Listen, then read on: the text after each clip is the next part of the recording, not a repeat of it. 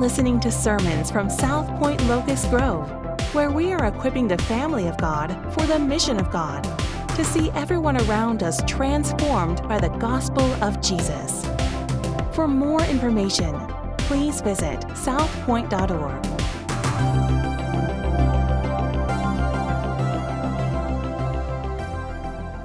Y'all would open your Bibles. I realize it's family worship, and I'm in Daniel chapter 9, verses 20 to 27, and I'm glad that I've got a very brief amount of time to deal with this challenging passage. It's eschatological, and so let me just say a couple of words about that before I read Daniel chapter 9, beginning in verse number 20. Number one, our eschatology, end times, is usually based on who got to us first. In other words, if you grew up in a church that taught a particular eschatological position, so if you say, "Man, I'm a dispensational premillennialist, and I believe in the rapture and the 7-year tribulation and the Antichrist," that's because that's who got to you first. If you're an amillennialist, that's because that's who got to you first. Generally, not always. Some of you are going to push back on that. I said generally. Okay, so hold on. Just give me a second here. Secondly, usually if we have strong eschatological perspectives, we use our eschatology to interpret the text of Scripture. In other words, once I already decide that I'm an amillennialist, or I'm a premillennialist, or I'm a postmillennialist, then when I look at the text, I say, that supports my eschatological position, and it may not, but I use my eschatological position as the lens to read Scripture, and we make it all fit together. Keep that in mind as we look at Daniel chapter 9. Thirdly, as we talk about eschatology, we sometimes villainize those who hold a different view than we do. We sometimes villainize those that hold a different view. In fact, I may not be as clear as you are on Daniel chapter 9, verses 24 to 27, and you may leave the church after today because you're just that uptight about your eschatology. Okay? And that's okay. That's okay. I would rather reach lost people than fight with Christians. Amen? Amen. Thank you. Where's Caleb? Thank you, Caleb. Hallelujah. I'm going to Romania. I don't want to fight with the church over what the Bible says. I believe it's clear. I believe it's authoritative. I believe God's word is sure. I'm just not sure I understand all of it. Is that okay? I'm just not sure I understand all of it. I'm the barrier, not him. He's not deficient, I am. But please, if somebody disagrees with you, it doesn't mean they're a liberal. If somebody disagrees with you, it doesn't mean they're a heretic. I remember sitting in my preaching class. My first sermon I preached, I quoted Charles Atlas Spurgeon. His name's not Charles Atlas Spurgeon. Some of you don't know who Charles Atlas is, and some of you don't know who Charles Haddon Spurgeon is. But when you're sitting in a room full of erudite, first-year freshman preachers, they know everything. And I quoted Charles Atlas Spurgeon. His name's Charles Haddon Spurgeon. Next time I preached, I got through preaching. I thought I had done a good job. This guy stands up in the back. I don't know what he's doing today, but he's probably not in ministry. That just makes me feel good to say that. Amen. And he said, "You're a heretic." I'm in first-year Bible college, and I'm already a heretic, you know. When we talk about eschatology, and if you disagree with somebody, would you please not think that just because somebody has a different view than you do, that they're heretical, or that they don't believe or know God like you know God because their view is different. You may have a different view from somebody else because you're wrong. Right? Because you're wrong. So don't miss that. Don't miss that. Daniel chapter 9, beginning in verse number 20. Daniel has prayed. Daniel chapter 9, verses 1 to 19. Daniel has confessed his sin. He's confessed the sin of the people. He explains why they're in the mess that they're in, 70 years of captivity. And now, beginning in verse 20, he gets an answer. While I was speaking and praying, confessing my sin and the sin of my people Israel, and presenting my plea before the Lord my God for the holy hill of my God. While I was speaking in prayer, the man Gabriel, whom I had seen in the vision at the first, came to me in swift flight. One of the few times in the Bible we see angels flying. That's where we get the idea of angels flying from. He's moving rapidly. At the time of the evening sacrifice, that's important. He made me understand, speaking with me and saying, O Daniel, I have now come out to give you insight and understanding. At the beginning of your pleas for mercy, a word went out, and I have come to tell you, for you are greatly loved. Therefore, consider the word and understand the vision. The first thing I want you to see is this, that Daniel's prayer is answered. Daniel's prayer is answered. Just a few bullet points under Daniel's answered prayer. Give me 5 minutes to just give you an overview of this. Number one, Daniel was a great leader. I think Daniel was a great leader because he was a man of prayer. I think he was a great leader because he was a man of humility. I think he was a great leader because he was broken and repentant, and he identified with those who were broken. And I think he was a great leader because he pled for mercy because he knew that he desperately needed it. That's what great leaders do. I think Daniel was a great leader. Let me just compare that to what we normally think of as great leaders, even in the church. Most people think of leaders who think a lot of themselves. Most people think a lot of people who think a lot of themselves. Most people think a lot of people who think a lot of themselves.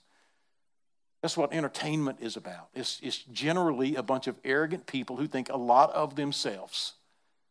That's what all the likes are about. That's generally what Facebook is about. We're out there.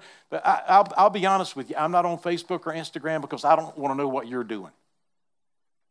I just don't want to know what you're doing. I don't want to know what some of you think. I'm sorry, I don't want to hurt your feelings. But sometimes I see folks putting stuff out there on Facebook and Instagram, and I'm like, they go to my church? Right?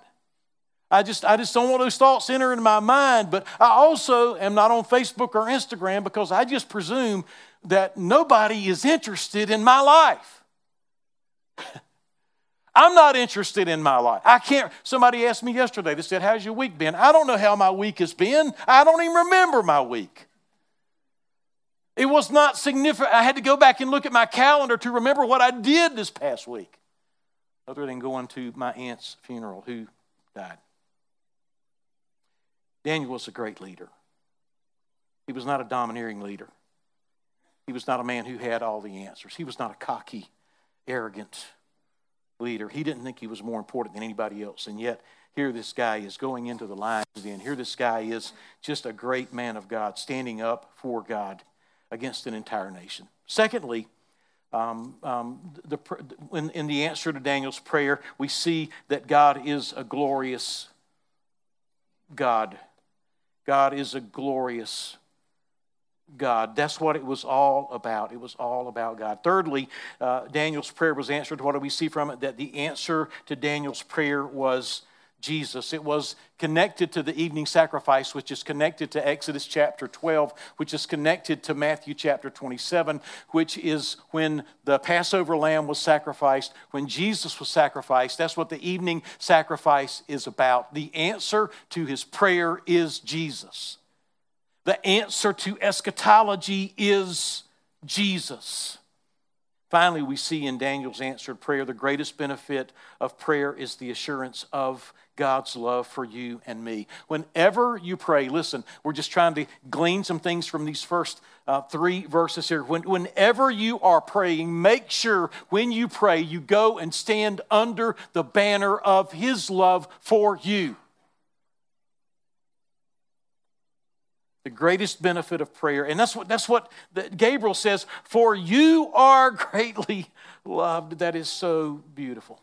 If when you pray, you are not sensing that you are greatly loved, I want to encourage you to stop your prayer immediately and soak in the reality of His love for you, because we are told in Hebrews that we are to go boldly to the throne of grace. And I don't think we pray the way we should if we are not going to the throne of grace, knowing that we are welcomed there just as much as Jesus Christ, the Son of God, would be welcomed into the presence of holy, Almighty God because of the finished work of Jesus Christ.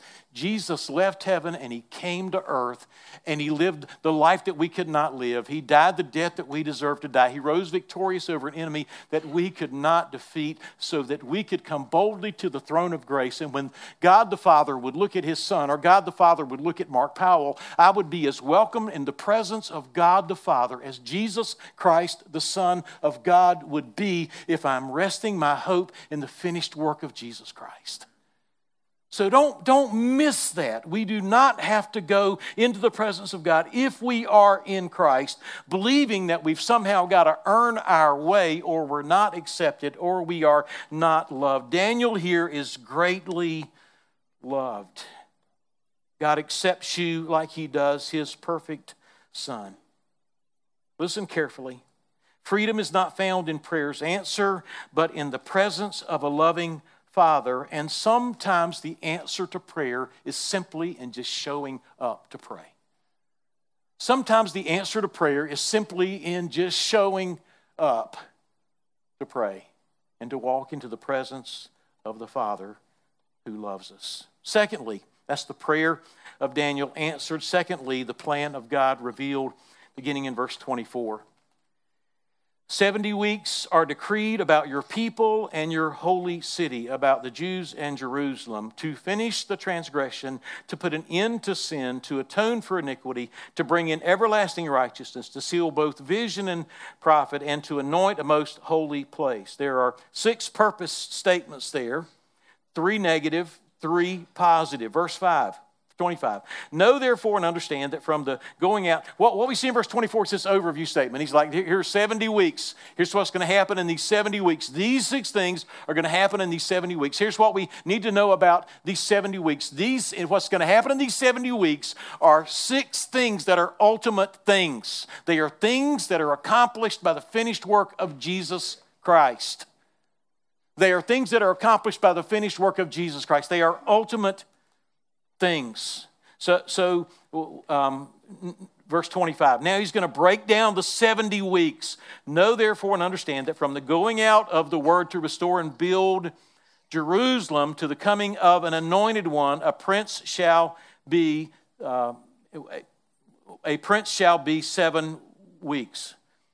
Then 62 weeks, that's 7 and 2, 62 is 69. It shall be built again with the squares and the moat, but in a troubled time. And after 62 weeks, an anointed one shall be cut off and shall have nothing. And the people of the prince who is to come shall destroy the city and the sanctuary, and its end will come with a flood. To the end there shall be war, desolations are decreed, and he shall make a strong covenant with many for 1 week. There's the 70th week. So he gives us this overview in verse 24, then he breaks it down into 3 segments through the rest of the chapter here. And he said, for 1/2 of the week he shall put an end to sacrifice and offering, and on the wing of abomination shall come one who makes desolate until the decree is poured out on the desolator. Now, just a word about interpretation, or about open and closed-handed issues. Here's the closed-handed issue that I would put before you as it relates to this text. In other words, things that we are sure of and cannot compromise on. Here's the closed-handed issue. The first Adam failed. The second Adam, Jesus Christ, will succeed. That's what this is talking about. The first Adam failed. The second Adam, Jesus Christ, will succeed. We are closed-handed on that. The open-handed issues, what are they? Are these numbers literal or symbolic? How long is a year? Is a year the Jewish year of 360 days, or the lunar year of 365.25 days? We're open-handed on which decree Gabriel is talking about, and there were several if we had the time to get into them this morning. In other words, when does the prophecy start on this first 49 years, the first 7 weeks? Each week represents, there's 7 weeks is 49 years. right? So each week represents 7 years. Is that right, Joe? I think so. Anyway, I'm trying to hurry. What are we open-handed about? We're open-handed about not being dogmatic, not trying to find things to argue about and separate with about other people in the body of Christ. We want to be ready. We want to worship. We want to pray. So what is this overview? This overview of verse 24 is the box. We've got a jigsaw puzzle here, and there is, you go to the store, you buy a jigsaw puzzle. How many of you like jigsaw puzzles? Anybody like jigsaw puzzles? Everybody likes jigsaw puzzles. I'm surprised. I've never put a jigsaw puzzle together. I probably need to start. Jigsaw puzzle, you got a picture of what the puzzle's going to look like. You break the seal on it, you dump it out on the table, and you've got all the pieces of the puzzle. Verse 24 is a picture on the front of the box of the jigsaw puzzle. He's telling us these are 70 weeks of years. These are 490 years. If you want to understand it more in detail, what weeks of years means, you can go to Leviticus chapter 25, where they're told to work 7 days and have a Sabbath rest. They're to till the ground for 6 years and let the ground rest 1 year. And then after these Sabbath intervals, these 49 years, you have this year of Jubilee. So there's 6 days of work, 1 day of rest, six years of using the land, 1 year of letting the land lie dormant, and then there are these 49 years that are put together, and through those 49 years, at the end of those 49 years, there is this year of Jubilee when if anyone had to sell their land or if anyone was sold into slavery, these people are set free, the land is restored to them, and there is this great celebration where everything that may not have been right in those 49 years was now made right. It's the picture of everything being made right. It's the picture of a great celebration. Don't miss that. And Leviticus chapter 25, verses 1 to 17, literally points that out. The point of the Sabbaths is this, and all of the details related to that is it points to the good news of the gospel. Freedom is coming and bondage will end.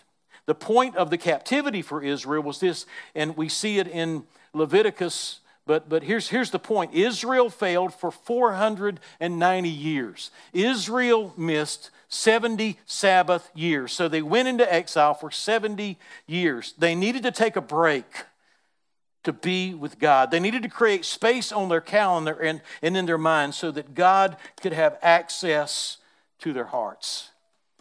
We in America in 2023 don't understand Sabbath rest. In fact, you can get a lot more done if you skip rest. You can make more money if you skip rest. You can be more successful if you skip rest. You can be more popular. You can enjoy more pleasure if you skip rest. But we will miss Jesus in all of our restlessness. We need to stop and recharge and focus our attention on Him. This passage is not so much about the calendar and dates as it is about Jesus Christ and His finished work and all that His people will go through until they experience ultimate rest with Him. So he explains it to us. Now notice these 6 things. I'll cover them quickly. In verse 24, he said, 70 weeks are decreed about your people and your holy city to finish the transgression. In other words, there's going to be an end to transgression. There will come a day when all rebellion will end. Secondly, to put an end to sin. Job references this. He's talking about putting sin in a bag and sealing the bag up so that sin will no longer impact or influence or be a part of our lives. And to atone for iniquity. Jesus Christ came and gave His life in our place to pay our sin debt so that we could be set free from sin. To bring in everlasting righteousness. This is what's going to happen ultimately. To seal both vision and prophet. In other words, everything that has ever been spoken and every promise that has ever been given is going to come to fulfillment. This is what this process that he's talking about is. God is bringing about this fulfillment. To seal both vision and prophet. There's not going to be any doubt in the end that every word that God has ever said has come to pass. It is going to be sealed. Nobody's going to wonder. Nobody's going to be trying to figure it out. Nobody's going to be trying to add up days. Nobody's going to be doubting God and anything that his word has said. To seal both vision and prophet and to anoint a most holy place. So he gives us this overview, but here are the ultimate outcomes that we understand from that. So then what is the breakdown? Let me just give you a basic breakdown of these weeks of years. We've got 70 and 62 in one. We've got 49, we've got 434, and we've got 7. 49 years, 434 years if we take it literally, and 7 years. Here's what some people believe. They believe that the first 49 years, or the first 7 weeks, is from the decree of Cyrus up until Jerusalem has occupied the city, rebuilt the temple, and rebuilt the walls. That would take us all the way through, probably, if we're looking for markers, to the end of the book of Malachi. All right, 49 years, depending on when the start date was. So Cyrus sent out a decree. We've got this time period that's passing, and then we've got a period at the end of it. But then there's this 430-year period, 62 weeks of years that would begin in the intertestamental period after the book of Malachi is written. Some would say that goes all the way up to John the Baptist coming on the scene, 434 years. Some would say that those 434 years go up until the triumphal entry of Jesus Christ. Those things, for those who are looking at it literally, would say those things are in the past. The thing that's in question would be then the final week, or these final 7 years. Some would say that the first half of those years occurred with the crucifixion of Jesus Christ, moving forward to the destruction of Jerusalem in 70 AD. Some would say that the last week is futuristic. Here's what I will tell you that I believe about the last week. I don't believe the last week has occurred yet.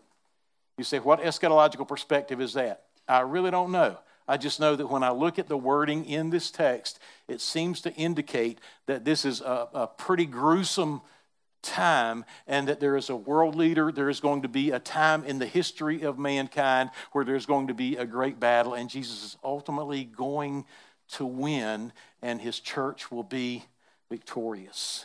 So that's the overview of Daniel chapter 7. There's a lot that could be said about it. There are a lot of views that different people have. There are a lot of things that could go into it. If you take the whole of Scripture, we don't have time to do that this morning. Let me give you some thoughts as we close this morning. Number one, like I've already said, these are not fighting words. I went to a Bible college, and man, I remember I didn't know what predestination meant. I'm not sure I know what it means now. Okay?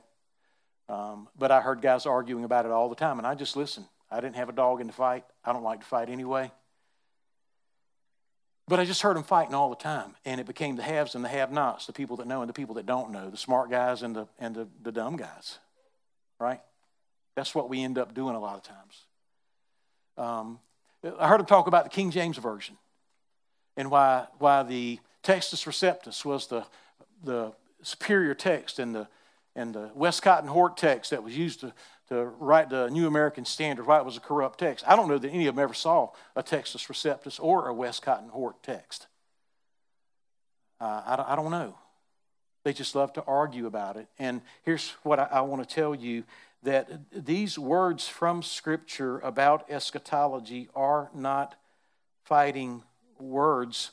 And they shouldn't be for those of us who love Jesus and who love Scripture and who love the gospel and who want to reach the community with the gospel of Jesus Christ. They should not be fighting words for us. They should be words of great hope. They should be words of great hope.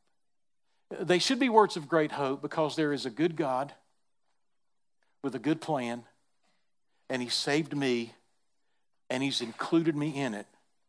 And whatever happens between now and the time that He comes back, whatever happens between now and the time that He comes back is not going to be heaven on earth.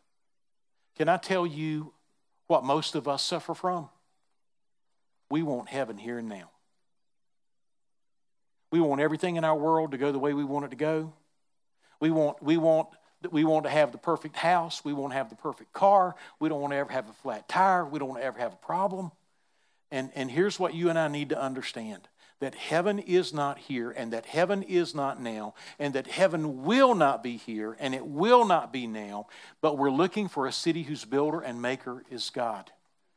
And so until then, let us understand that there is this good God who has invited us into His good plan. And between now and the time that Jesus comes back, what this text of Scripture is telling us, and even telling Israel in this text, is that just because you're getting out of captivity and you're going back into the land, and just because you're going to build the temple, and just because you're going to have somewhere to worship, and just because you're going to put up your walls, and just because you're going to get back into commerce, and just because things are going to start looking up for you, it doesn't mean this is heaven. We've got to stop thinking that heaven is here and now. It's not. And we've got to stop thinking that when things just don't go our way, that quite frankly we deserve for things to go our way, because we don't. Heaven is not here and now. These are not fighting words. Heaven is not here and now. Thirdly, whatever Daniel is about, when you boil it down, it's about Jesus. The thing that Daniel is looking forward to in this text is the return of Jesus Christ. I don't think that Daniel is telling these people to get out their boards, to get out their graphs, to get out their charts, to come up with all the different views, and then find a view that you like from all of the people that disagree on how all of these numbers and all these years crunch out and all of these things that are supposed to happen. I don't think he's telling us that even we can figure all of these things out in 2023, and maybe we can, but I don't think that's what he's trying to tell us. He's just saying you're going to be going through some stuff, and the thing that you need to look forward to is Christ coming back. And that's what we need to be doing in our life, because there are all of these temptations that say, hey, relief is over here. Joy is over here. Pleasure is over here. Take the pressure off over here. Enjoy this over here. When Jesus is saying, no, it's going to be a grind, and it's going to be challenging, and it's going to take a chunk out of our soul and out of our life, but always from the beginning to the end, keep Jesus Christ at the center of our lives. And that's what I believe Daniel is telling these people as we look forward to one who is going to come and make everything right. Finally, I want to challenge you this morning to leave here today resting in His love. That's good news. That's good news. We all want to be loved. I want my wife to love me. I want people to love me. I want to be loved. And that love is ultimately satisfied in Jesus Christ. I think that's such a fitting word for Gabriel to come and say, for you are greatly loved. And if we do not come to grips with the fact that we are loved by Him, we will spend the rest of our lives trying to extract a love from others that only He can give us, and we will never be satisfied. If I am not looking to Christ and experiencing His love for me, I'm going to go to my wife and put demands on her that she was never created to meet for me in loving me. But when I accept who Christ is and what He's done for me, I am now free to move toward my wife, and she is free to move toward me, so that we can put the love of Christ on display in the way that we relate to one another, because we're resting in the love that He has for us. So as you leave here today, I want you to think about resting in His love for you. That is critical to so many things in our life. Secondly, as you leave here today, I want you to think about how you're going to live until Jesus comes back. And I want us to think about living a life of worship and service and sacrifice. How are you going to live until Jesus comes back? And I want you to think about A mom who walked into the living room on Christmas Day and said, this is exorbitant, right? I mean, this is crazy. Life is going to be different. Maybe you and I need to have a come to Jesus meeting like that this morning, where we just look around and say, man, what am I living for? What am I living for? What am I living for? Am I living in light of the return of Jesus Christ? What am I doing with my life? So leave here secure in His love. Leave here determined to live a life of worship. Leave here to leave it all on the field until Jesus comes back to take us home. Every Sunday we participate in communion. We have juice that represents the blood of Christ. We have bread that represents the body of Christ.